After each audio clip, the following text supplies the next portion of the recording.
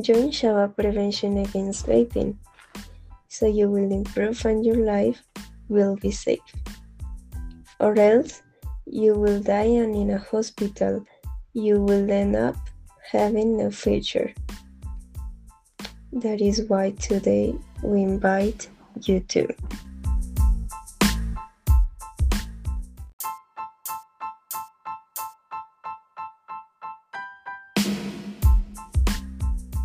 Do not use vapors as its consequence can be cold, shortness of breath, chest pain, nausea, vomiting, or diarrhea, tiredness, fever, or weight loss. Can even cause a death.